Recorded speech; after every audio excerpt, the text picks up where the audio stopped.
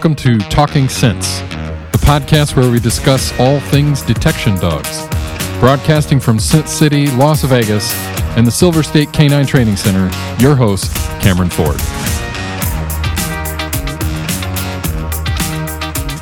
Hello, and welcome to this episode of Canines Talking Sense. I'm your host, Cameron Ford. I am now back in Las Vegas at Sense City at the Silver State Canine Training Center. Just got back from my trip at HITS in Chicago. What an amazing conference. So nice to catch up with old friends and make some new ones and share lots of information when it comes to training and detection and science and all kinds of great stuff.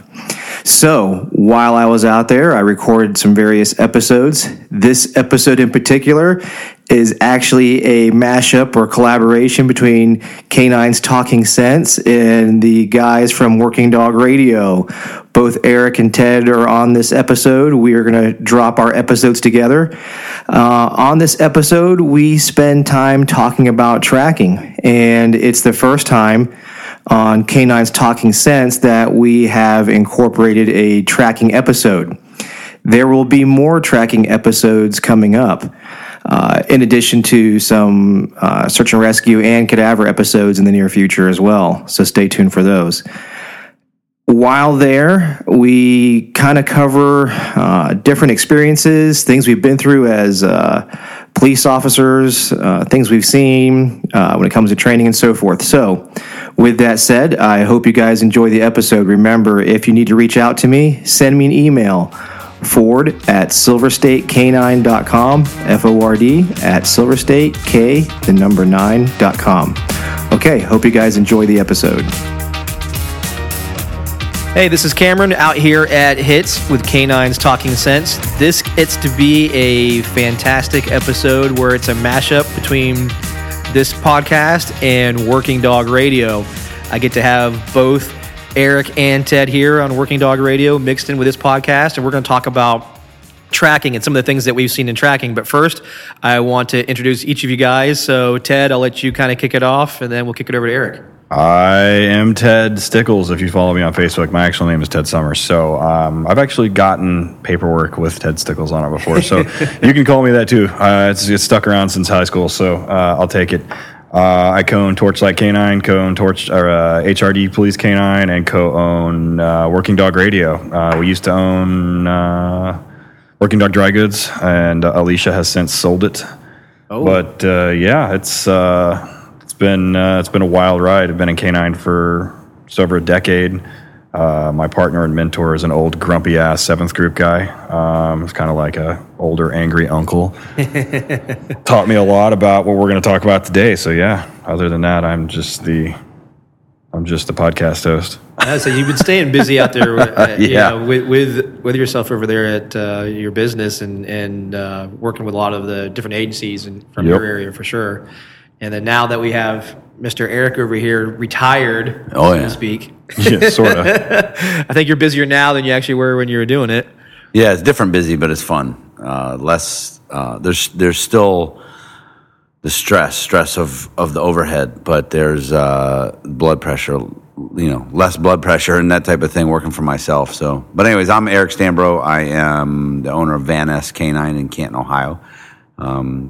On the Working Dog Radio podcast with Ted, and co-owner of the HRD Police Canine with Ted, Alicia, and our buddy Ray.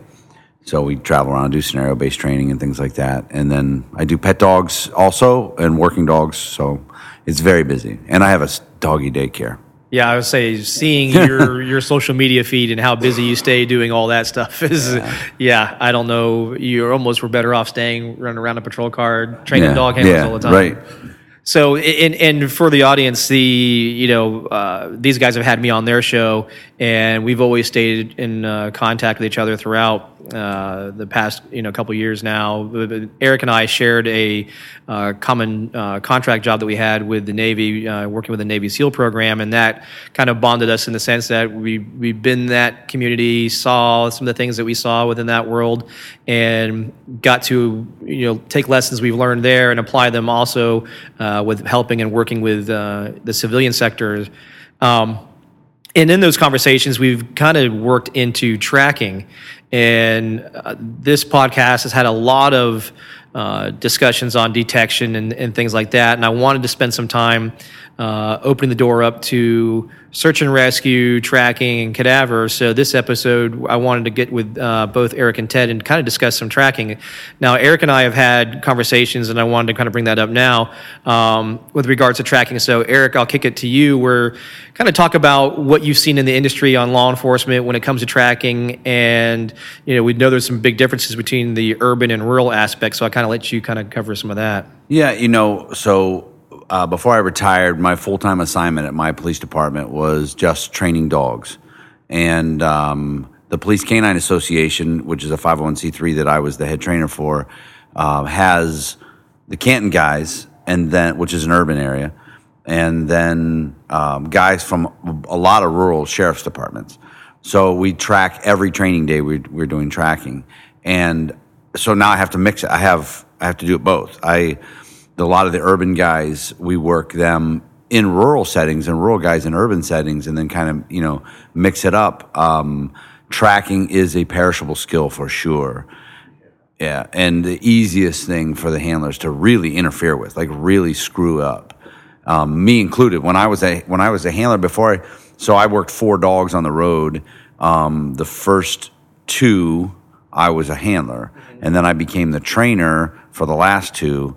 And I started realizing, man, I sucked. Like I sucked I did everything wrong as a handler, and all the shit that I yell at dudes for and like want to horse whip them for that type of stuff. But I now am, in my opinion, anyways, and my results prove it. I am really good at training tracking dogs, and we have a very high rate of success at the Canine Association. One of the things that people would be surprised to learn is I didn't do a ton of hard surface tracking for our urban dogs. We did some. I did more crossing roads, like going from a backyard grass, crossing a street, fishing that line out, finding if the guy crossed the road or things like that. But I really taught odor pooling. Wind. What does wind do? Where does it go? Pay attention. Use your face. Feel the wind. Throw the grass. All that stuff. Become a connoisseur of wind, so to speak. And where it pulls up on the curbs and it pulls up in the fence line. And sure, I like doing the spray bottle, not send it up, but just a water spray bottle and then scuff across and would hold it in there for a little bit. And the guy could see, if we're trying to work that way. But then my guys working Canton inner city, I'm telling you, very little specific hard surface tracking, and we were destroying fools on tracks. We just got one the other night, a track with a bite from a stolen car or traffic stop or something. And my guys on midnights especially, like my one guy, Ryan, had his first dog, probably 175 bites when his dog retired. 100 of those were from tracks. Urban tracks. Because urban tracks, unless you're in New York or here, it's going to be a mixture. Backyards, yards, grass. It just is a mixture. It's not straight true urban. Yeah. Not like LA or someplace like that, So we kind of do the odor pooling, and it was really, really good success. And then urban, is a whole other ordeal.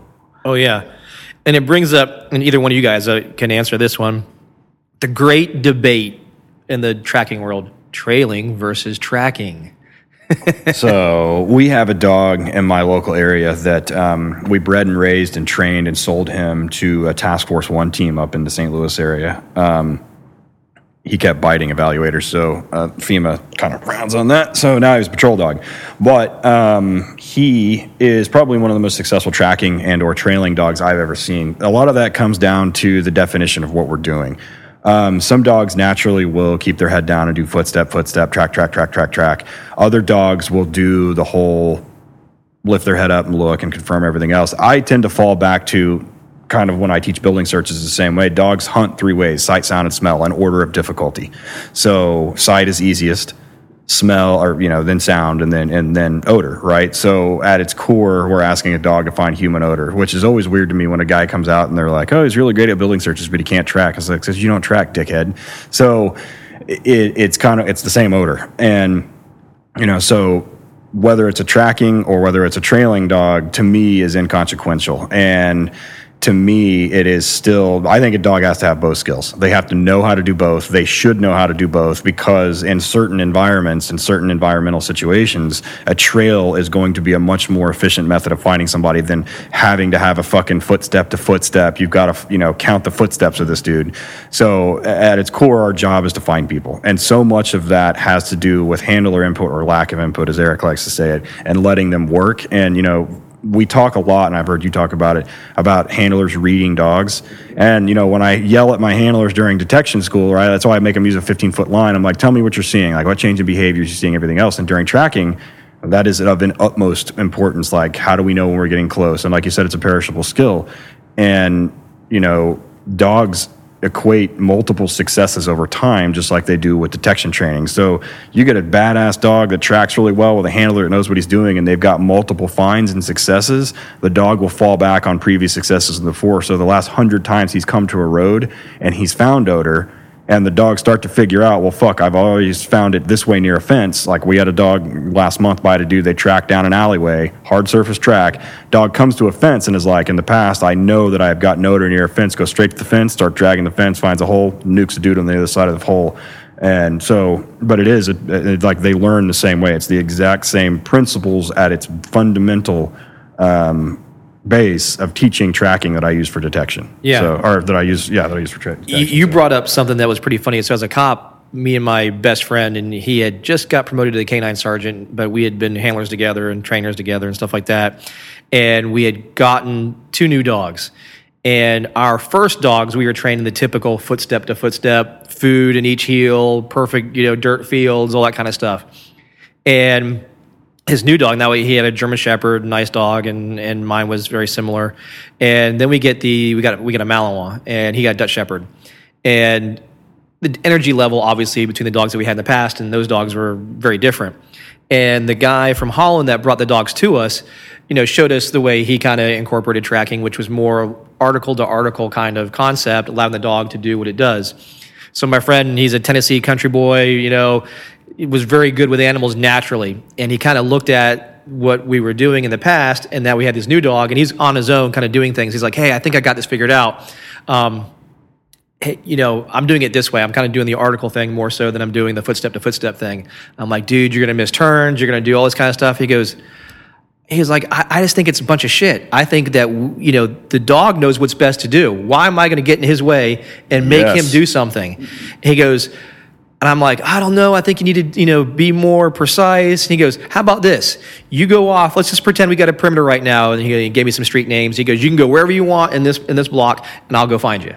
So I lay this elaborate track. I go down a roadway. I go behind a business. This business happened to have a koi pond behind it with a bridge. I go over the bridge, and I jump the fence, and I ended up in a spot where I could kind of see where he started from anyway. So we let our time go by, and this is back when we had Nextel. So I hit him on the Nextel. Okay, I'm in place. So he's like, all right. And I see him start like 10 minutes later. So he starts his track, and I see him take off the general direction I went. And then maybe 5 minutes later, I hear this crushing through the bushes, and it's kind of behind me. I see him, and he comes up, and he's like, gotcha, bitch. And I was like, you missed half the track because I didn't go that way. He goes, what the fuck do I care about half the track? I found you. That's my job. And I kind of had the realization of, damn, he's right. He goes, I said, but what about the articles I put out? He goes, I don't care. My first job is putting you in jail if you're my criminal and I'm looking for you. He goes, if I need to go find the evidence later on, I'll go find the evidence later on. He's like, you know that? And I was like, damn, he's kind of right. Mm-hmm. So that was my enlightening moment, going from being so precision, precise, going from the sport world, because that was the guy that trained us, had a heavy sporting background. And though that tracking is good for the points and things like that, it wasn't practical for what we did. And then now that we had been on, he had a little bit more experience than I did, been being on the road a little bit longer, kind of knew, hey, I need my dog to use whatever is best for it.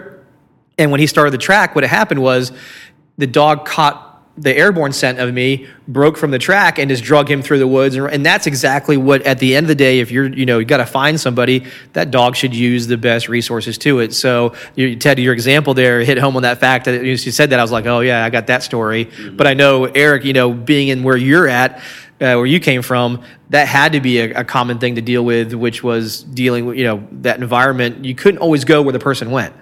Right. I agree with Ted. I believe it's a combination of tracking and trailing. When I start training a tracking dog, I'm training just tracking as best as I can get the dog to do it. And then once I find that once I start doing area searches for bad guys, the trailing starts to come, and then the dog starts utilizing both. And so years ago, when I was just a handler in my first handler school, we took a trip to DC to hang out with the DC canine guys, and we were at the Pentagon on a Saturday or Sunday, and we met a guy who's a security guard there, and he was a bloodhound guy, and wrote an article that was on the USPCA website. Like, this is 2005, so it had been on the website since like 2000. And it was on the front page of the website, and it was about reading negatives on your dog, okay? So the dog telling you where the guy is not. Yeah. Yep. So I was reading that. I was like, oh, man, that's really cool. But one of the things he talks about in the thing, which isn't a negative, in his article is your dog. So you're going along, you're going northbound, and your dog keeps going, and he picks his head up and looks to the west, and then goes back down, picks his head up and looks to the west again, and looks to the west again, and you can kind of tell the wind is coming from that direction a little bit. Your guy went left. Yeah. Yep. At some point he went left, or your perimeter dude's right there. Yeah. So it is absolutely, but you got to know how to read that, and you got to be able to see that. And the other big mistake that guys make too is their dog is tracking just because his nose is not buried in the grass. Yeah. Especially high grass. He doesn't need to be. No. Just go with it. We want him to find the human odor. The human odor isn't always on the ground. Correct. Yeah. Correct. Especially in higher grass and things like that. But the dog, it is a combination. Mm-hmm. It absolutely. And I'm telling you, I am disturbed earth, food. Mm-hmm. I don't do when I start, I don't do every single footstep. I'm about every couple, but it's still just I'm trying to teach this dog to track human odor. Mm-hmm. They know how to track. Yes, they have that natural ability to hunt. Right. Yeah. So I'm just teaching them what to hunt. Yep. That this odor is permissible. Yep. To follow. And so yeah, it's definitely both. In the urban environment, it's a lot of. You're going to track and turn into an area search if you got a good perimeter. Yeah, we're tracking up into a series of backyards. You got it. We're going to say yard to yard. Just get that line out there and hunt this fucker down, man. Yep. Let the dog. We just did that. The episode we just uploaded with Jack Shanley from LAPD. He was a canine handler, but then he was a tactical air advisor and then a pilot. And his stories about tracking people, and his deal is like he literally wrote the book on perimeter and containment and like apprehending fleeing suspects. And his stories are fucking crazy about like people hiding in weird spots and people not trusting the dogs. And then all of a sudden you start using the dog, and I mean and the handlers are like, and as a handler, this is something too. If you're probably never the first one there, but you show up, and this happens to my guys quite often. And the information you're given from the primary is not always correct. No. And the dog, if your dog is good and you are good and you have a ton of success tracking, and they're like, he went this way, and the dog says, no, I went this. Listen to the fucking dog. Don't listen to them. And you can get yourself into some trouble doing that. I have multiple stories of my guys showing up, and they're like, oh, he went to the east, and the dog goes west, and he's like, all right, well, are you sure or what? So. Yeah, no, I can't tell you how many times, we've been out on a perimeter doing whatever, and we're on our way walking back, and sure enough, the dog pulls off, and the handler's like, hold on a second, and 10 feet, 20 feet from where we started from, because the initial information given by the first responding officer was, oh, he ran this way. So we deploy the dog's casting around, and we're, kind of like you said a second ago, going yard to yard, checking things. And the dog's not really showing much, but you're out there giving it a good college effort there. And on the way back, all of a sudden, boom, the dog pulls and drags you, like I said, 20 feet from the vehicle, and the guy's been sitting there the entire time. Yeah. And he can't go anywhere because you happen to be right where you parked, so they're stuck there, and they don't know where you're at. But the biggest thing that we always talked about was trust the dog. Let the dog thing. And the thing you brought up a minute ago about the negatives is we would be given information. Hey, he ran this way. And sometimes it's solid, but other times, even when it was pretty solid, we would still cast the dog kind of around just to see if there was anything that they would be, boom, take off to. Because we just knew, as we talked about, because when you talk to the officer later on, they would be like, well, I saw him go that way, but then I turned around to go back to my car to grab this or whatever. Then, of course, the person backtracked on them, and they don't know it. So our mentality was, okay, take the dog out, cast it around kind of like in a larger circle just to see if we cut anything.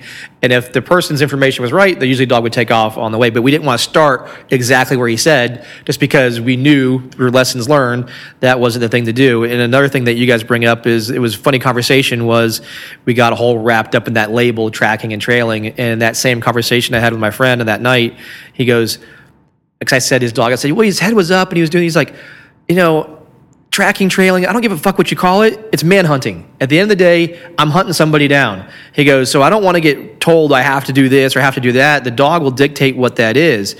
But what takes me to this next question is the handler bias part. Oh, Eric. So I was just say, I know, Eric, you have some things that you talk about, but I talk about handler bias a ton in detection dogs, and how our perception or what we think we're going to go search is directly has a chance to influence what that dog does. And tracking is no different in the sense that a bias can drastically affect how a dog works on a track. So go ahead with that one, Eric. Yeah, the handlers, human beings are the problem with the tracking. I have a buddy down in Cincinnati PD. He will if you keep trying to outguess your dog and think that you're the important part of the thing, he will tie a tire to the leash and tell your dog to track, and you stand there and watch your dog do a beautiful fucking track. You're standing there, you're just the tire. That's it, dude. So tire. But we have handlers want to outthink the dog. And again, like I said, I did a lot of that, man. I didn't have a ton of successes with my first dog comparatively to everybody else. I remember training one of my guys, and it was a class with just him, and it was a replacement dog. And I long track, like a 1.5 mile, 2 mile track. And I go up on this hill where I can see him. And I'm watching him track, and the dog's tracking. And because I came around from a kind of a tight into a big open field. And I went diagonally right in the biggest part of the field. And but I had done the track before and hugged a tree line and everything. So the dog's tracking, and the handler's looking over, looking around, looking in the neighborhood, and he is trying to fuck this thing. But what he's not paying attention, his dog's tracking right where I went. And I see the handler literally look at his dog, shrug his shoulders, and just go with him. That was such a turning point for that dude in his tracking career. Now he's crushing people with tracking, but he just had to, in theory, close his eyes because he was overthinking it. But one of the things that a case that happened my last year on the job, it was day shift, and they had a homicide, and they gave the description as a light skin or a white male running, jumped a fence into a schoolyard and ran across the schoolyard. So my handler, I didn't know anything that was going on. He called me after it was over, and he was very frustrated. He said, everybody is killing it and tracking, and I ain't getting shit, and I'm not getting nothing. He's got a really good dog. So he tells me the story. He's tracking this person. Turns out to be a light-skinned black female. She murdered her husband. But it tracks right to the fence, the school fence. And he's like, there's no way she went over this fence. Well. No way. Because they would have called from the school because they were on recess. They would have called if a guy, and they thought it was a guy, running through there with a gun. They would have called. But they didn't see him, or they didn't call. And so he keeps trying to cast left and right, and the dog keeps going back to the same spot. He put the dog up. Because he's like, you're fucking me, you're wrong. He did not go over this fence. Well, then they're like, he did. He ran right through here, right over the fence or right through there. So then they catch him. I think they catch him or whatever, but they're trying to figure out, somebody saw the girl walking by the hospital, and then they catch her without the gun. So he's going to go back with his dog and try to article search for the gun. He gets up by the hospital. He's like, there's no way she came this close to the school. No way. They would call us. Who would do that? Yeah. They found the gun in the bushes next to the entry to the emergency room, like 5 feet from the emergency room. So I'm like, okay, we got to take you out of the equation here. Yeah. You have lost it. So I came up with a thing for my guys, and it's I do a straight track. It's nothing hard. And then I have them go around the corner. It's actually one of the few that I actually do bites on. And I will have them put a blindfold on. And as soon as the dog starts to track, and they can see he's tracking, they pull the blindfold down. Now, you have to have a proctor with them because they'll run right into a fucking tree or fall on a curb or whatever. But when I came up and told everybody we were going to do that, they were rolling their eyes at me because I'm like, Ted, we come up with some fucked up stuff for training day. And they're like, now what? Yeah. So they're rolling their eyes at me. But what happens is when they got done, they're like, that was one of that. I actually got a lot out of it because handlers over time develop bad habits. They'll not stop when the dog stops. There's a lot of things they do mistake-wise. And when you're blindfolded, you are back in the womb. Yep. Day 2 of training. You're like, fuck, I'm just going to follow this thing. That's all you can do. You close because you'll see the guys, they're closing, their eyes are closed. The dog stops and what's happening? What's happening? And then they can tell when the dog gets right back on track. And they had no influence whatsoever. And they loved it. And the dog's got a little bite. Then I also throw in a blue gun so they have to transition. Just a bunch of stuff like that. But it's a neat little, if you're listening, it's a neat little thing to try with your guys. And it does take them all the way back to their beginning roots. And they actually handle the leash correctly. I was going to say, you learn how to feel because you're taking away your sight. Yep. So you learn how to feel that dog through the leash and feel when they're on something and when they're off something versus trying to manipulate it. And so often, because we come into it, like you said, with some kind of information or we think we know the area or whatever the thing is, that dictates, well, we know better than the dog. And so many times it is so far from the truth. That's why you have that sensor there. That's why you have that animal who's far more proficient at hunting than you ever are. And again, it falls back to trust your dog. And on the trust your dog thing, one of the things we used to laugh at, one of our neighboring agencies, we used to call them the hotspot chasers. Because whenever the helicopter was up, they would start orbiting, okay, we have a hotspot in this area, and their dog would probably be on a good track. And then the flight advisor would say, hey, I have a hotspot, at your 2 o'clock position.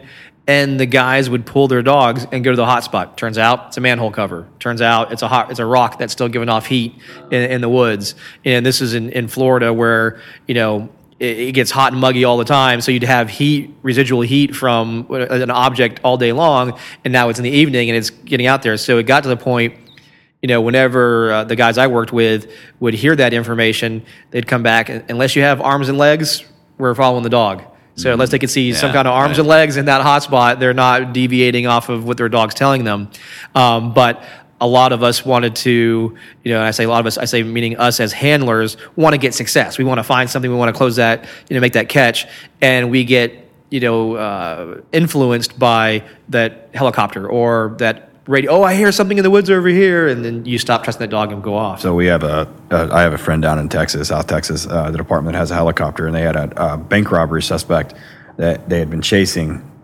And they were chasing him from two directions. They chased him into a neighborhood that was being built, like the McMansions. The houses were all not done yet, or most of them were done, but there was nobody really living there. So county had chased him in from one side, and helicopter had seen him run into this house, and they had been there, and they knew he hadn't. They'd gone in, and there was nobody living in the house. So they went in with like 10 people and couldn't find this dude. And the helicopter's like, he has not come out of the house. Like, he is in the house. So they call the dog. Dog comes in, and there's a fucking sergeant there who is like, okay, we need to find the dog. Or we need to find this guy. He's in here. The helicopter says he hasn't left. They know he's in the house. There's no basement. They've checked the attic.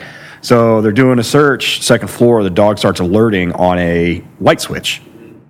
And the sergeant's like, your dog's stupid. He thinks he's looking for drugs and this, that, and the other. And the handler's like, no, Like, and he tells him again, like he pulls him back and he sends the dog into the room again. The dog goes over and starts fucking up the drywall. And the handler's like, he's in the wall. And they're like, there's no way this guy's in the wall. So turns out in the bedroom next door was like the master bedroom. It has all these huge fucking walk-in closets. And the cabinets were mounted, like they had these big cabinets in this closet. And the cabinets were mounted. The dude had gotten in the cabinets and there was no drywall behind it. He had gotten in between the wall and the light switch was right at his knee. The dog was sniffing at the light switch, and they were like, and they ended up having to fucking cut this guy out of the drywall, fuck this house all up. But still, I mean, even not just the handler trusting, but like other guys there, they're like, oh, there's no way the dog's right until he bites somebody. And I mean, so that the guys should shut up because they love watching the dog bite somebody. So give them a chance, man. Shut the fuck up, man. What you gotta do? Yeah, you like seeing it, so why ruin it? Stand there. Yeah. So for those that are, I would say, fairly new in their career, they've only been out there a little bit, or they're in an area where it's not as active, where they're able to get enough tracking calls.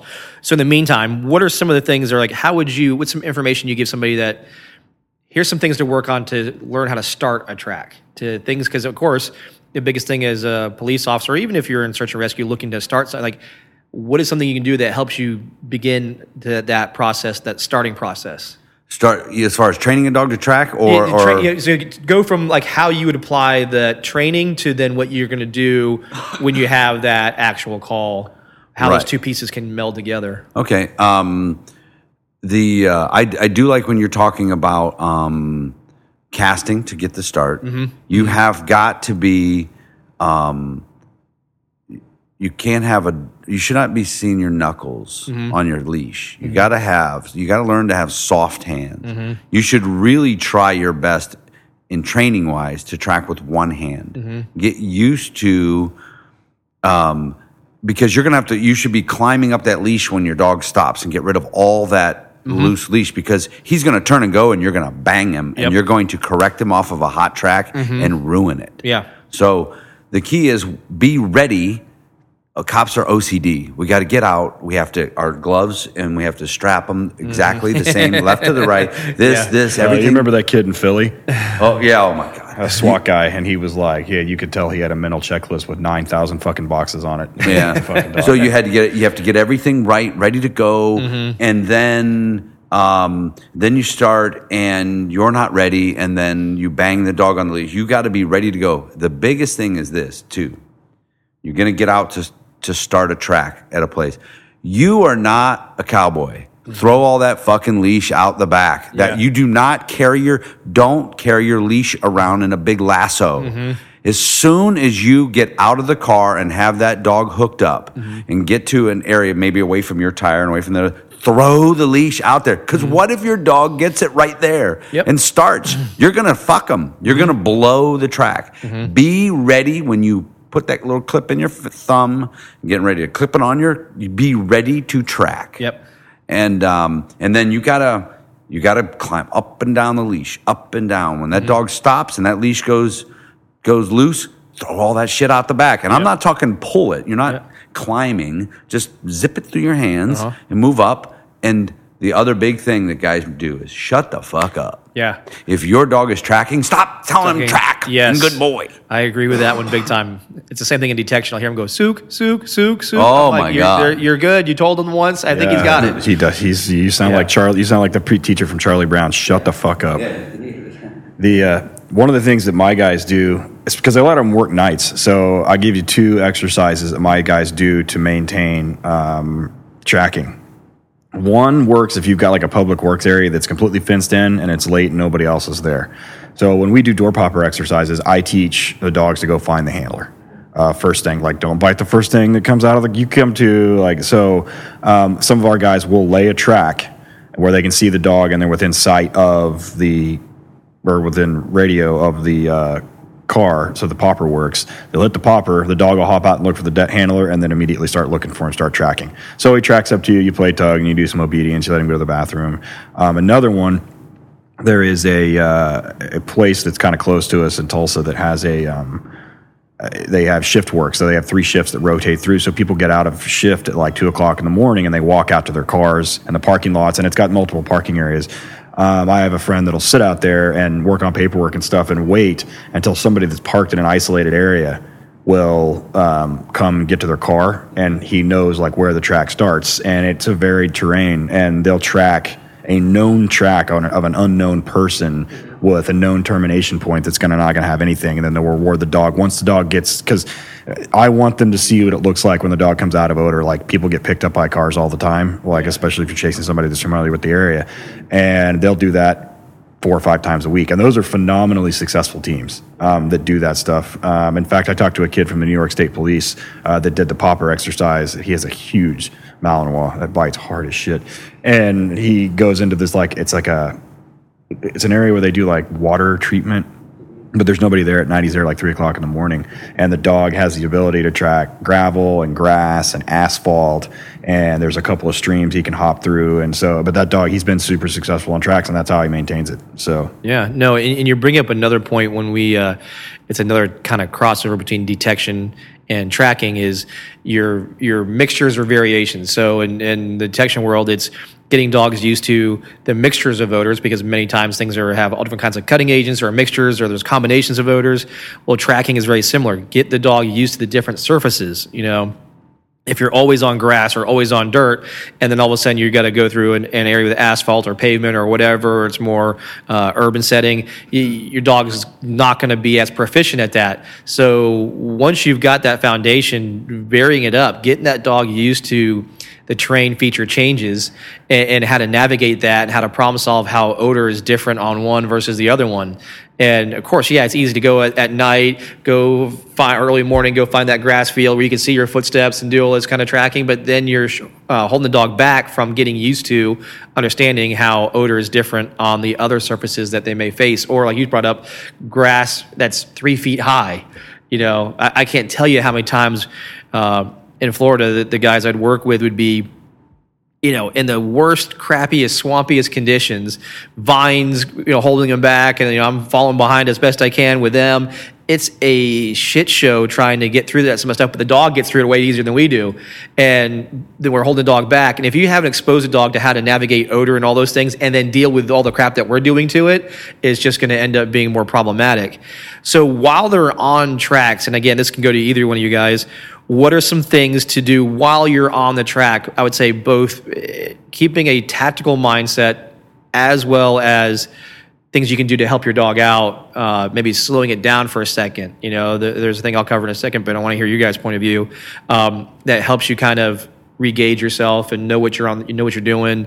I call it thing look, listen, and feel, but go ahead, give me something that you guys do during that middle stage of that track. So, and here in a little bit, I'll go over a thing that I guess I developed it, when you're teaching young dogs how to track or new dogs how to track. And it does in and of itself slow dogs down. And here's the big important thing: don't run. No running with tracking dogs. If your dog, it's the only way it works. Bullshit. No running. You're going to blow turns. You're going to blow. That dog will run your ass to Utah if you let him. Just dig in. Know when he's tracking, because the dog's only doing one of 3 things: tracking, looking for the track, or fucking off. So you should know the difference. And so when he's tracking, get in there, let him do his thing. Don't talk to him. That's a big thing. Look, listen, and feel. Yeah. Listen for that rustling. Know what the wind is doing. I can't tell you anything more important than that, in my opinion, is understanding what the wind is going to do. If you're a trainer, set up tracks for your guys that aren't difficult, but maybe are a horseshoe when the wind is going a specific direction, and then ask them to tell you what they should see on the track, what it's going to look like. Is he going to cut this edge? This one's going to be a pretty, and make them 90-degree turns, which nobody does, but make it 90-degree turns, and then you tell me what to expect to see out of the dog, and then when they can relay that back to you, that makes it very strong for them. But one of the things I do when we're talking about in the middle of the track type thing, like when we're doing training, everybody, you need to go back to basics often with tracking, where you know where the track is, and that's fine. You definitely should be doing unknowns, but where you know what it is, and then work on your dog's parameters. I had a guy one time say, I go, well, how'd that go? Because I was watching somebody else. He goes, well, he went 30 feet over there, piss on that. And I go, why did you let him? Yeah. You have a 30-foot leash. Awesome. You need to be using long lines, guys. You cannot be tracking on 10 foot. No. That's just dumb. 30-foot line. He doesn't need 30 feet. You know the track is right here. Yeah. The track is running from south to north. Why is he 30 feet off to the east when the wind isn't pushing it? It's not gale force winds. Yeah. So I tell people every once in a while, go back to a straight track where, or even maybe an S turn, and if that dog goes to pick his head up, track, and he gets back, good. And then, and I like to try to keep them in the meat, so to speak. Okay. And if the track is going from south to north and the wind is blowing from left to right, you should expect him to work from the middle over to the right. Understand exactly where it's going. He does not need, if you run a straight track, do not let your dog make 90-degree turns in the middle of the track. He's fucking off. You didn't go that way. So don't let him. So those are a lot of things you got to dial that dog back in, because the dog gets bad habits from you. Sure. What you allow him to get away with, I should say. Sure. I was going to say that, but no, I guess I'll add something else.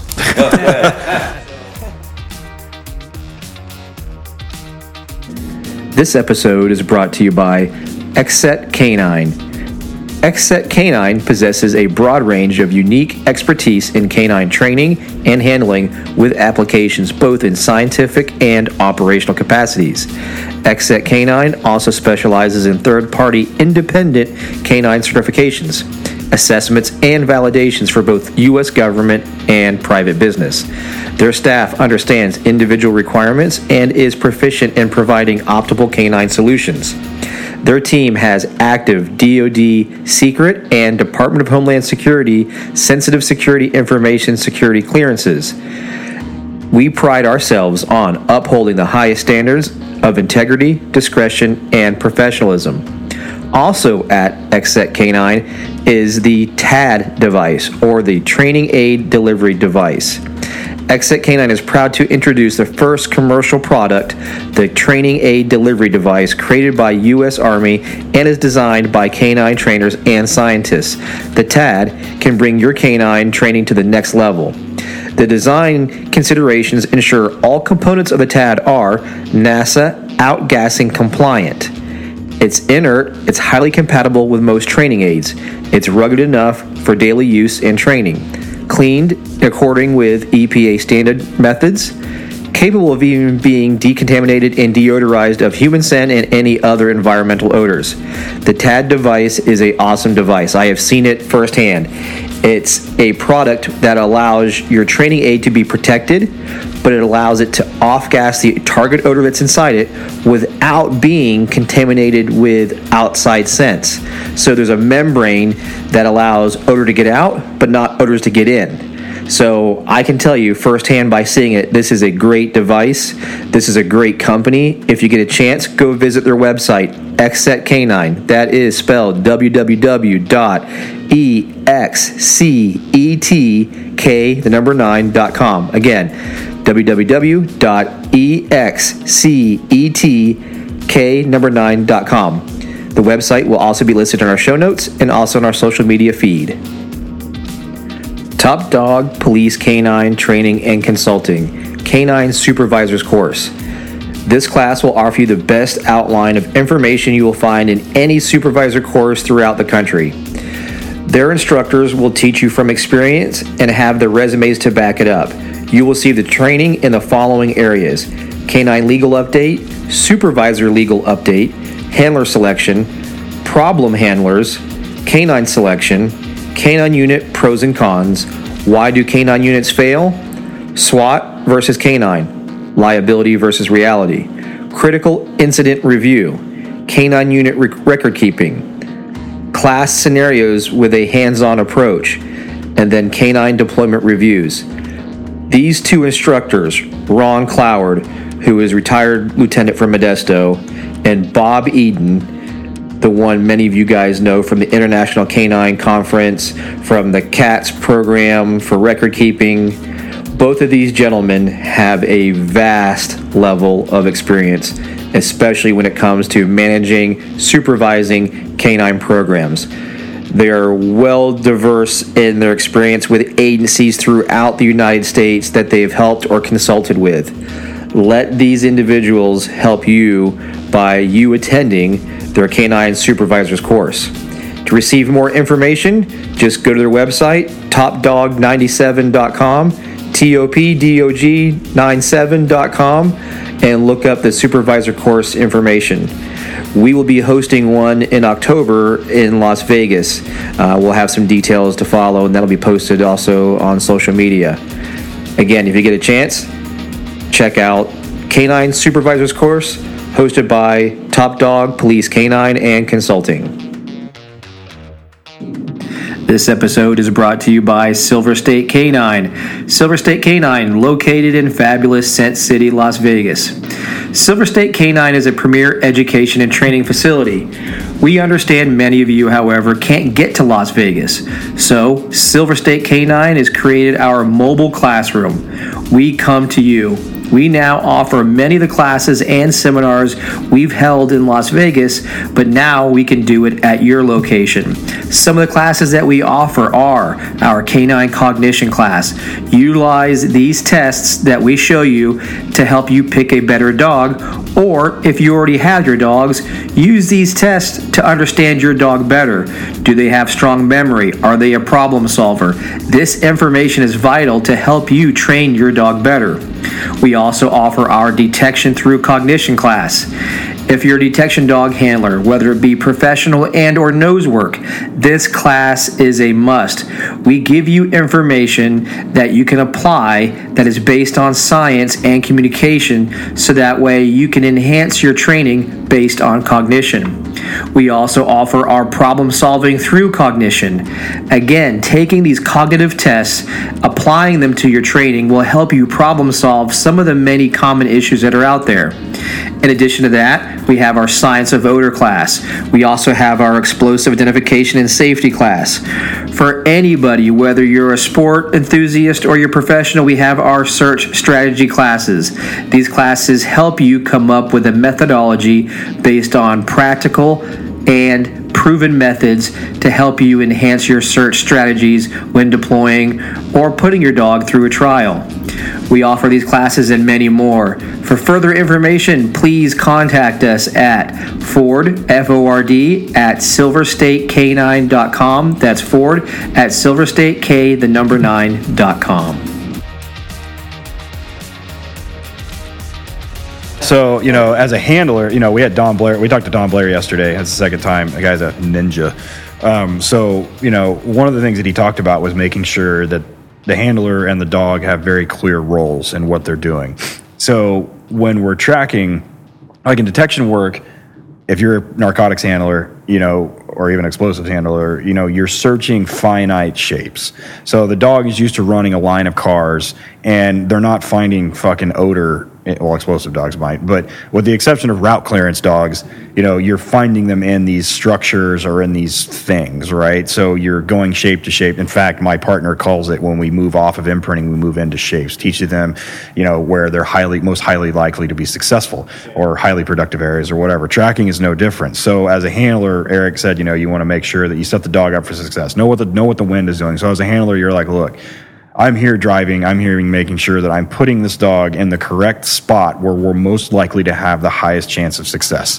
So as we're moving through the track, through the middle portion of it, as a handler, I'm telling my guys, you need to constantly be evaluating. What information do you have? Are you chasing somebody you know? Are they from the area? Are they not from the area? If they're not from the area, they're more likely to bed down and wait until you leave. If they are from the area, they're more likely to run as far and as fast as they can to get as much distance between you as they can until somebody can pick them up, whether it's the old lady, whether it's a friend, and they're on their fucking cell phone. So, you're looking for the path of least resistance. So you want to trust the dog, but you also want to make sure that what you're seeing is should make sense to what you're doing. If you don't know who you're chasing, or if you don't know what you're looking for, you're like, all right, this doesn't make sense. If somebody has an option to take a super fast route or take a route that is not real, they're hoping to hang you up and to cause you time.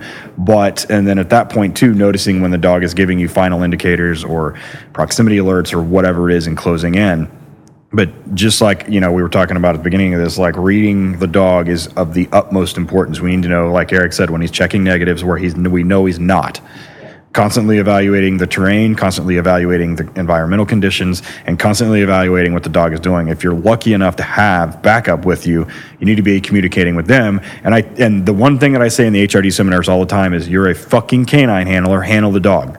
You're not a canine announcement maker. You're not a fucking shooter. I was like, if you've got guys there with lethal, let them worry about that. You run the line, you run the dog. And so you're constantly communicating. He's here, we're moving this direction. Make sure everybody keep their eyes out. If you start getting final closing indicators, proximity, whatever everybody who wants to call it, then start giving announcements. Start having your guys give announcements. Once the dog hears that, hopefully what we want is for somebody to either A, give up, or B, make a mistake and break a stick, or do something so that we give the dog another data point, and then it's fucking cowabunga time. But setting the dog up for the highest likelihood of success in an area that's going to be successful is the handler's job. Dogs don't understand any of that shit. They just understand, I got to go find odor, go bite guy. Like, that's their job. And we can't find them, we can't bite them if we can't find them, but their jobs fundamentally is a location tool. So we teach them to find shit and bite people. That's their job. And our job is to put them in an area where they're most likely to be successful. Yeah, no, and one of the things that, this was a really old, salty canine guy that I got to learn from. He was really, really good, and it was the area, the city of Sanford, and Sanford, Florida, the whole Trayvon Martin area and all that kind of stuff. And he was a handler back in those days, back in the 80s and early 90s. And that guy was a busy canine handler, but he was actually a really good instructor, and we became friends. And I would follow him on, this is back, gosh, I think I was like 18, so I would be like a little track layer for those guys, and then follow them on tracks and learn. So I remember one time I was with him, and he was doing a track, and every so often, depending on what was going on, he'd down the dog. And he downs the dog, and he kind of sits back, and he's like, I'm going to teach you something. He goes, here's what I do. He's like, I call it look, listen, and feel. I know he's on the track, but I'm going to down him for a second. He goes, I want to look at him, see where his head's doing. I want to listen, because this guy probably could be hearing us coming, and he might move when he doesn't hear me moving anymore. So as I stop, I'm listening to hear if I hear, like you said, bushes moving or something happened or a door closed or something going on. He goes, then the last part, feel. I'm feeling the wind.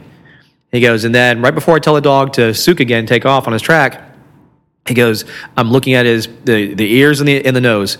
And he goes, that dog will never lie to you. When I say track, his nose he'll pick his head up and take off the direction that he's got the scent. He goes, so if I happen to be at the point when I downed him, maybe I could be a few feet past a turn. He goes, right when I tell him to track, he'll turn his head the direction he wants to go, and off he goes. Because that stop that I gave that dog gives that dog a chance to even recalibrate itself. Because they get wound up, and he goes, and he had some strong dogs. And he said, that stop at that point in time just kind of recenters everything, kind of get back into your environment, pay attention to things, get your head back in the game. Because, like you said, some dogs will just take you going and going and going. And if you don't take that pregnant pause there and reevaluate what's going on for a second, you either walk up to your death or you lose an advantage that you could have had. So that was something I never forgot, and I'd always pass that on. And like some of the things you brought up, and that's stuff you get from being out there as that cop and getting your ass handed to you sometimes, or missing stuff, or doing whatever. Because how many times have we been on tracks and you pass within 3 feet of the person just because the wind just happened to change and done something different, and then all of a sudden the dog hooks back? I can't tell you how many times I've looked over and seen feet and been like, oh shit. We're right there, and the dog's doing its thing because it's just following the odor at that time, but it's just not in their face where so the dog will hook back. And a lot of times we talked about, no matter what, the dog's always going to come in on the downwind side of that person. It's just how it's going to be. So if unfortunately things change, the environment's slightly different or whatever occurs, you got to be paying attention. You got to be looking, like you said, working that dog, but being cognizant of the things around you. So. Yeah, that's the thing with, I think there's a little bit of over-reliance on proximity alerts, on tracking, for people that train a lot of proximity alerts. If the dog is tracking and there's a decent wind at his back, he's not going to do it. He's not. You better be ready for him to head snap and turn around. Yes, Shit. Many times I've seen that. But that's why you shouldn't be tracking up his ass. Give him some leash. And so for that exact reason, 30 feet might not save your life, but it might. You never know. Yeah. We recently had a bite where as a tailwind, and dog walked right up on him and was like, "Oh, what's up?" Whack. And I mean, the handler was like, "I didn't even know he was there until the dog was on him." So, but it had a tailwind, strong tailwind. It's Oklahoma. The wind comes sweeping down the plains in the state song. So, They were not. It's hot. It's hot, wet. It's hot, windy, and flat. But yeah, I mean that you're 100% right. I mean the over reliance on that. I think there are certain situations where the dog doesn't have the opportunity to do that. The conditions don't warrant or don't allow it, and it's kind of like that doesn't necessarily always have to be in the behavior chain for it to be successful. So it is what it is, I guess. But yeah. So how do you guys incorporate articles? Articles, obviously are things that we're going to encounter many times on a track because, so many times, in my experience, they're ditching shit half the time anyway, or it fell off because they're in their panic of their run. So with that said, training usually incorporates articles. What do you guys do? Discuss some of the tips that you guys have for article training. So I train in Ohio. Articles is part of the patrol certification or a special purpose, I think it's called. And so what happened was we would do our state certifications, and articles is its own thing. Yep. But the state started allowing you to put articles on the track so you could kill two birds with one stone. They didn't care. It was up to the evaluator. Yeah. We were doing it really for that reason, to speed up the process of the articles. But what we noticed is, that's mostly what you're going to find is going to be your shit that you lost, your partner's shit that he lost, evidence, ski masks, screwdriver, all kinds of shit. Yeah.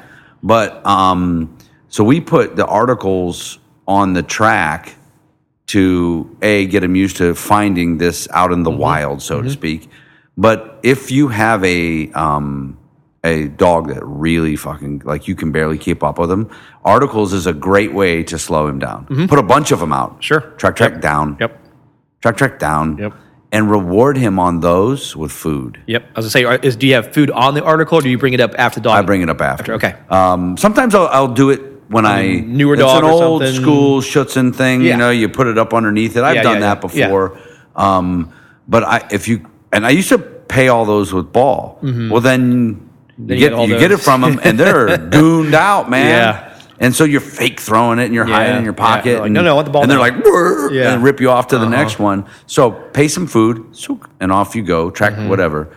That's how we do our articles. I don't know about you, Ted. We do it that way too. I teach articles independently, but I will use articles during scenario-based training to manipulate drive state and to help the handlers get the dogs back under control. One of the favorite things that I do, and to slow them down. So tracking is kind of a mid-level, kind of like detection is kind of like a mid-level drive state thing. Building searches for a dual-purpose dog, definitely not a mid-level drive state thing. So we have a deal where we'll track to a house.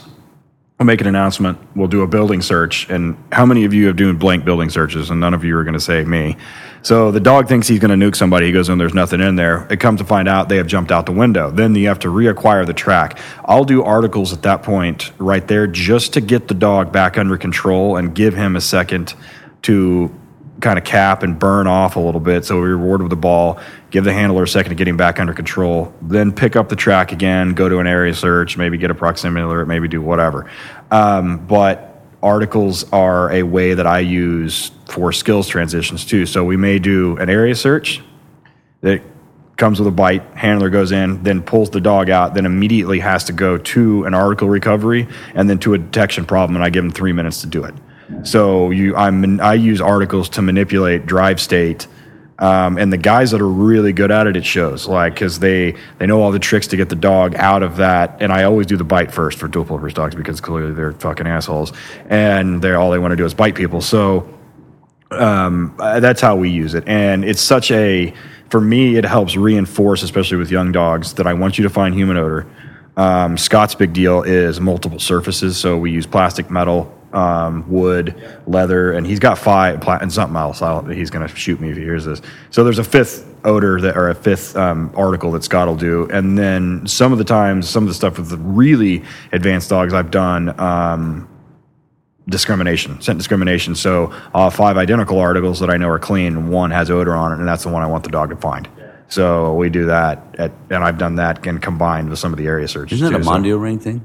Yeah, They have that too. Yeah, the Little Woods. some of the different. Actually, I think even correct me, I could be wrong, but I know more than just one. Mondio, French, possibly, or NVBK. One of those other ones also has that identify the article based on the initial one they were given or the handler's odor. Yeah. So one of the things you brought up a few minutes ago, Eric, was hot tracks. I had hot tracks and hot legs that we utilize. Speak about that and the importance of having that hot track or hot leg in the track. What do you mean? So for what we would do on what I call a hot track for us or a hot leg was the track was initially laid out to a certain point. Let's say person went out X amount of distance, made a turn and kind of bedded down. Mm-hmm. We start the track. They now know we started the track. They know we're closing in. They move and they go to another area because it's that whole predator, prey type activity where the prey knows it's you're getting close and they're trying to get away from you and they're making. But what I had seen quite often is with the that hot leg, the dog's intensity kicks up because now the odor is fresher again or stronger. And like you talked about, you'll see the changes in behavior that are similar to, he's nearby, but maybe he's not. He sat here for 10 minutes in his move. So you get that circling, you get that, he was here somewhere, but stuff that you guys do to do that. Yeah, it's you gotta throw all kinds of variables. I used to have a guy that was in the training group that used to piss me off because he would chew and spit on his fucking tracks. All the time, fucking spitting on the track. And then one day I was like, that's not bad. It's okay. And I'll piss on tracks too. Yeah, I've done that too. I've stopped because I got to pee. Because and that's what happens. The prey that are being chased can't help the physiological reaction of being in panic mode. Makes you take a shit or piss on something, and they will do that. And I've seen it personally on real stuff, but that's a natural reaction. So it's funny because you mentioned about the walking back and then boom. Shit, over here. I actually do that a couple times a year as a scenario. We send the guy off to lay the track, and when the handler takes off, we take another decoy and we stick him across the street in the wood line upwind. And then you got your toy, you're fucking token and joking on the way back.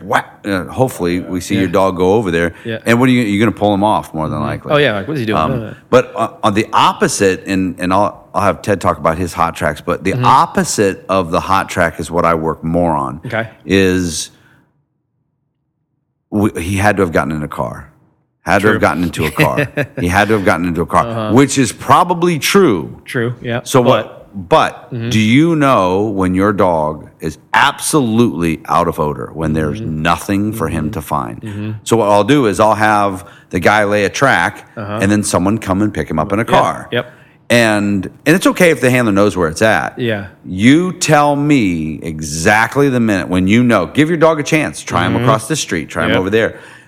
When can you tell for sure? Yep. And you're not guessing for sure when he's out. And who was it from San Bernardino County that we talked to, the SAR lady? She's fucking awesome. Yeah. What was her name? But I feel bad. Sorry if she's listening to her. I really apologize. But she made a good point too. And the guy in DC told me the same thing. Teach a behavior to your dog if you want to tell you when he's out of odor. Yeah. He used to teach his bloodhound to come and jump on him. Okay. And I'm like, I don't know. That could be slippery slope. It depends on what the reward for the dog is, if there is any. If you're like, ooh, ooh, ooh, and pet him all up, he's going to just start doing that. Sure. But you got to know for sure when your dog is out of odor. Yeah. For hot tracks for us, I kind of look at it as, when we start out, the tracks are hot. Like everybody knows where everything's at. We know where the handler's at. So just like in detection work, I manipulate odor thresholds to increase difficulty and then time. So everyone knows as we age tracks, they get more difficult because odor dissipates. So if you look at a track, like the most difficult one would be a tailwind, hard surfaced, aged for several hours, hot as shit, and I run. right? So versus walking into I dare you. How about that? Come to Vegas. I'm not gonna fucking run across run across a blacktop at 110 degrees. Yes. Yeah. No, it sucks. People will do it though. But and then the easiest version of that is the opposite of that. So it's where there's no turns, there's nothing. Like I'm not trying to evade. I'm not trying to do anything. So I use them to reinforce, like Eric said, go back to basics and reinforce good behaviors. And I do the same thing with detection work and in building searches as well when I'm trying to teach handlers the difference, because dogs will solicit in tracking too. They will solicit because they're looking for odor. They're trying, or they're like, well, fuck it, I'm just going to give up because it's not here. So once we start getting into the aging is when stuff starts getting funky, and that's when it starts really like, so I use hot tracks to teach handlers, like, this is what it looks like. Just like we'll use a shitload of odor before I go to load or threshold stuff for detection stuff, like where the dog, he's yanking your ass to the car and it's hitting him right in the face. And so it's painfully obvious. You get a head snap, you get the whole change of behavior, ears come together, mouth closes, start sniffing, tail wags, sit down, the whole thing, right? So I use those to teach the handlers that too, because the dogs, by the time they show up with me, like they're doing, hour and 20-minute age tracks and, with crosswinds and surface changes. So they do a 5-minute age track with one turn, and the handlers are like, oh, this is easy. I'm like, hold on, Turbo. Like, let's wait a second. I'll show you something. Yeah. No, and you both brought up an important thing, and I do the exact same thing with detection dogs is when there's no odor present, can you read that? Because so often in detection work, we put hides out. And then handlers are good at reading their dog when they have odor, but so many struggle to read their dogs when there's no odor present. And the dogs tell you there is significant behavior cues that there's nothing here. I don't know what else to do. I'm going to keep going around this place. What do you want? And tracking is very similar. So there's a funny thing that Scott did, Mr. fucking Green Beret Ninja guy. So we were talking about the Nort test. Mm-hmm. And Scott was like, you want to see something funny? Watch this. So we had some dogs come in, and we set the paint cans up. For like 3 days, they were like sniffing paint cans, right? And they were always finding stuff in paint cans. So we had 6 controlled paint cans, and we knew were clean. And all I did was walk around holding a pen in my hand all day, just rubbing it like you can't see what I'm doing right now, but I'm rubbing a pen. And I dropped this in a paint can, and the handlers were presenting. And I hadn't handled odor that day at all. Every single dog gave us kind of a soft alert and change behavior on that because it was anomalous and it wasn't target odor. But the handler's like, oh, you must have touched odor. I was like, nope, been walking around my hands and pockets all day. So, it's very much one of those, like, when he's not in odor. And the dog also thinks that there should be something there. He's like, well, shit, there's 6 cans and this one's got something that's different. So I'm going to go with that. And they don't know how to be right. At that point, when there's no odor there, they don't know how to be right. They don't know what to do unless you prepare them for that. Yep. So that's a big thing, and I'm glad because that's a big thing to bring up that doesn't get talked about enough. Yeah. So let me ask you this, because we said a word earlier. Do you guys use one command for everything nose related? Mm-hmm. If it's souk, is it souk for tracking? Is it souk for finding the man? Is it souk for finding dope? Yeah. No, it's a great question. No, and everything I've always taught, I have a separate whatever task. So if the handler had chosen souk for detection, then that's what souk was, and then track would be something else. It would be track or find the man or whatever they chose to do, because we already know through behavioral science stuff and dog and cognition, the stuff I'm doing now, making associations to a task is highly important. And sometimes maybe the association is something physical. So in tracking dogs, some people put a harness on every time. So then that ritual signals the dog, hey, this is what's going on. It's the whole condition stimulus, condition response, that whole kind of thing. So whether it be a word or an action, something generally signifies, especially dogs that are dual purpose, they have all these different tasks they have to do, it helps. Now, obviously, some dogs are very smart and can figure it out contextually. When they get out of the car or out in the field or whatever, they start automatically, like, let me start looking from the ground. Is there a track? Are we tracking right now? What's going on? Other dogs, if you got the lights on, they got the car in front of you, they're already dragging you up towards the car because they know it's time to go search that car. So no, I think it's extremely important for teams to create either a ritual or a controlled stimulus, so that way the dog knows, it gives them the best, especially those newer dogs just starting off, because we already know the veteran dogs after a while they know what the gig is based on what we do. But in general, by creating that helps. But it's, again, it goes at the same time. We don't give enough credit to the dog on how well it learns and makes an inference out of things. And having that inference, you can get out of the dog out of the car sometimes, not even say a word, and if there's a track there, they just start going. They can figure it out without those things.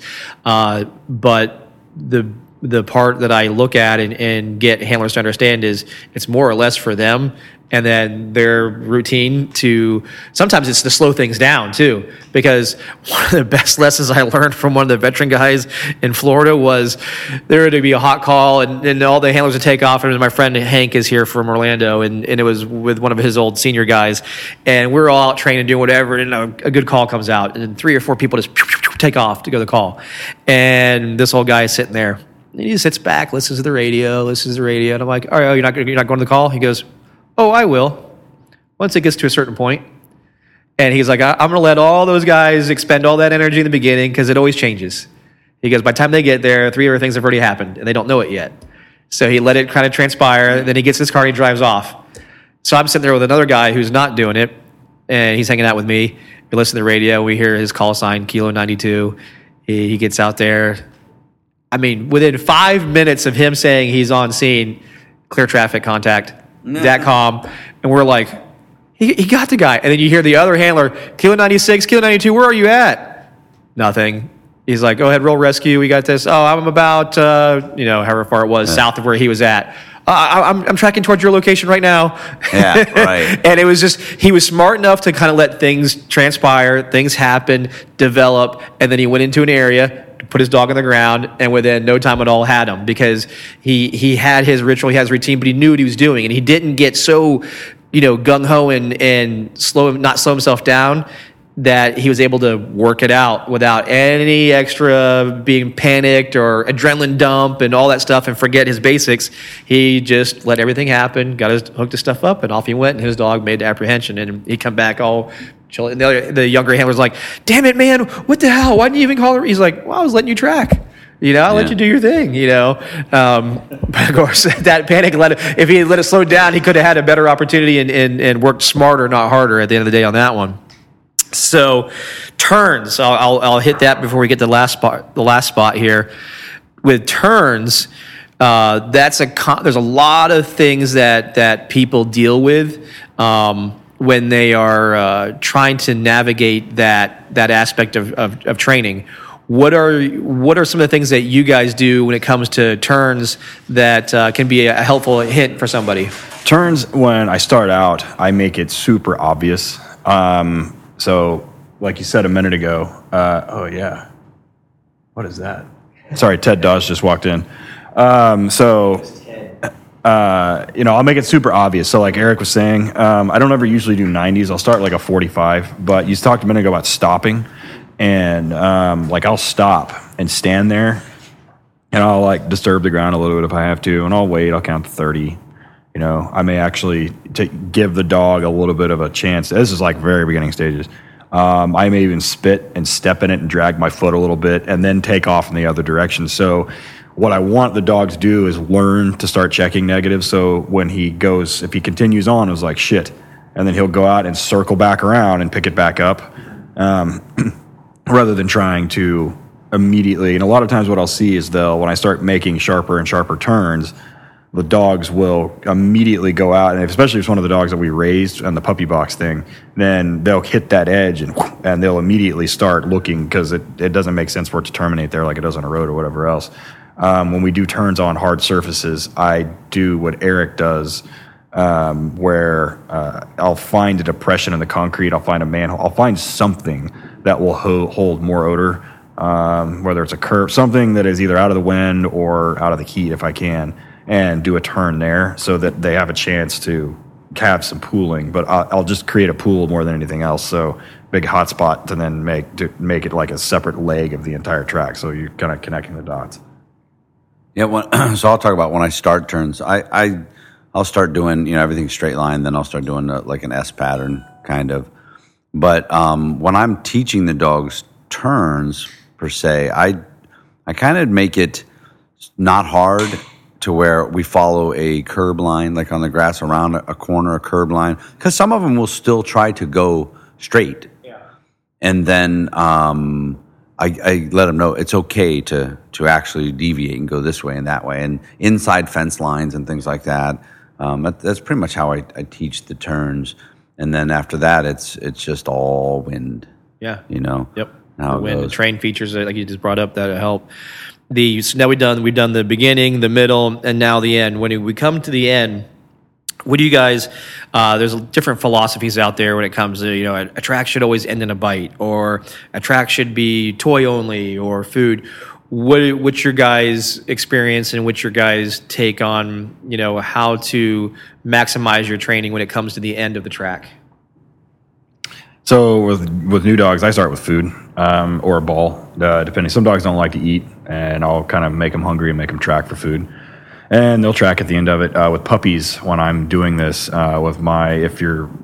have one of the things on our Patreon page where I did my imprinting of one of my puppies, my current puppy I have now, Hype, on this way. I just make her track me in the backyard, and I hide her food. But I know where the wind's coming and everything else, and she'll go out and she'll run. She'll look for where I can't, because I have 2 doors in my backyard, and she'll run to the other door because she knows where I come out.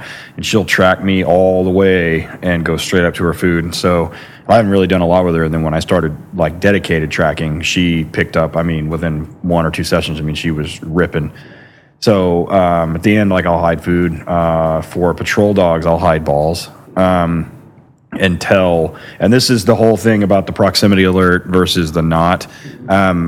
There's such a huge reliance on that, and Eric said it best earlier, and you said it too. Like, what does it look like when the dog is not in that odor?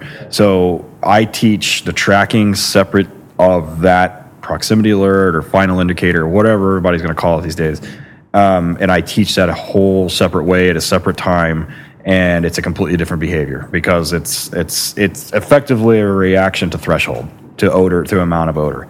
So, and I need the dog, and aside from the complications that are coming with the dog that always gets a bite at the end of every track, and if you don't get that, then he wants to nuke everybody there. So, I'll end it in patrol school when the handlers are good at tracking. Towards the end, in the beginning, we'll do area searches independent of tracking. But when I start teaching them closing indicators and proximity alerts is when I start hiding guys out there, and that's what I use it for. Other than that, I can teach them everything they need to know with a ball out there. I can teach them handling. I can teach them checking negatives. I can teach them surface transitions. I can teach them everything I need to without having the dog in such a high state that he thinks he's going to get a fucking bite all the time. So, and they get to see what it looks like when there's not anything out there. For me, I train bite work separately. I only do, and I'm telling you, my guys have more tracks with bites than almost every unit in the country. And we do not bite on tracking and training. Twice a year, maybe. And that's usually so that we can do a skills transition. We set them up to do the bite work. I've had people say, well, you have to do a bite at the end or your dog will not bite on a track. No, that's fucking stupid. Wrong. No, that is 100% if you say that, you're wrong. Wrong. Mm-hmm. Fight me. Right, yeah, you're correct. What you will do if you do bites on every track is you will create a dog who is not tracking and barely trailing, using his eyes. It goes predation really fast. Yes. Yeah. Track to a toy. Mm-hmm. I know there's other trainers that don't believe it. I'm telling you, you don't have the data to back up your statements. Mm-hmm. We do. Anecdotes are not data, by the way. We get a ton of bites on tracks and don't bite at training on tracks. Mm-hmm. Yeah, and many of the units I've worked with, and when I was in Texas with the unit I had, our training, like you said, most of it ended with a reward system, toy, food, whatever we were doing. And then occasionally, like you said, very rarely, but we'd have a contact bite, depending on what's going on. And that created balance versus going too far one way or the other. Because again, as we all know, some of these dogs are different, and some of these agencies, depending on where you're at, they didn't get to pick the dog. They just got, here's your dog and here's what you got. And then as a trainer, you're looking at it going, okay, well, we need to do this to help that dog out. So you have to be flexible. There was an old saying a German trainer said to me one time. He goes, all right, Cameron, I can give you 5 dogs. If you train one way, you get 5 different results. If you're flexible and you train each dog separately, you get one result, the one result you wanted. Mm-hmm. So be flexible in what you're training to that dog versus being one way, because those 5 dogs are different and you'll end up with 5 different results. So, no, I appreciate this good conversation. We guys don't get to see each other too often, right, except for conferences like this. And we'll have to do another mashup episode at some point. But I appreciate your guys' time talking about tracking. Again, this was actually a topic, like I said at the beginning of the show, that I haven't covered so far. I've been more in the weeds on the science and psychology stuff with detection dogs. But so with that said, other than the Working Dog Radio, and if you guys aren't listening to Working Dog Radio, add that to your list of podcasts. How, like you said in the show, you mentioned where you guys are at. What's an easy way for people to get a hold of you, or they want to ask questions to you guys? What's the easy way for Eric for you, and then Ted for you? Van S K9 on Instagram, VANESS letter K number 9 on Instagram. That's a very easy way. Message. I answer every single message. My OCD. He's actually OCD about it. Yeah, my OCD does not allow me to not answer your message. He can't handle the little blue dot being there. I can't take it. I do kind of know that feeling. It's such a brilliant idea putting that stupid number Psychology, on damn it. Right. I, on the other hand, easiest way for me is either email through Torchlight or Working Dog Radio. So it's Torchlight K9, letter K number 9. Info or host at Working Dog Radio is the one for the Working Dog side. On Instagram, Ted_Summers, and then host at, what is it? No, I'm sorry. It's Working_Dog_Radio. Alicia's going to fucking kill me. And Alicia posts all that stuff. We do contests on there. We give stuff away. Same thing on Facebook. Both of them are on there too. So Torchlight and WDR. Plus HRD too. I don't run that one. Ray does, but that's got a lot of content too from some of the stuff that we do. But yeah. So HRD, Police K9. Yep. Well, I appreciate the listeners. If you guys have questions you want to send to me, do so at Ford@SilverStateK9.com, FORD@SilverStateK9.com. And until the next episode, I'll catch you there. Well, that concludes episode 12. I really hope everybody enjoyed the mashup between myself and the guys over at Working Dog Radio. I hope the information that you guys were able to take from that is helpful in some way or another. Speaking of education and training and sharing info, one of the things that we are doing a whole lot more here at Silver State Canine, you've heard through the advertisements, is our mobile classroom. I understand it's difficult to get to Vegas at times, so I've opened up my schedule to be able to travel out to you. So if you're interested in learning some of the various classes that I teach, such as canine cognition for selection, or just getting to know your dog better, or detection using cognition, reach out to me, send me an email. These apply to all detection. So whether you're in nose work, or whether you're in search and rescue, or you're a professional handler working a drug or bomb dog, these things that I cover are based in science and are designed to help you, 1, know your dog better, and 2, work your dog better. So anything I can do to help that. In relation to that, I have also started doing webinars, and again, it's another platform to help share the information, at least in that format, so you get to hear it, listen to me talk about these things, and then maybe go apply it, or use that as a foundation point to where if I come out to you or you come to Vegas, you already have a head start on the education and kind of get to have a foundation there that gives you a leg up when we actually get together and do practical exercises with your dogs. So again, if you're interested, email me. You know the email address, Ford@SilverStateK9.com. Again, I hope you guys enjoyed this episode, and I'll catch you on the next one.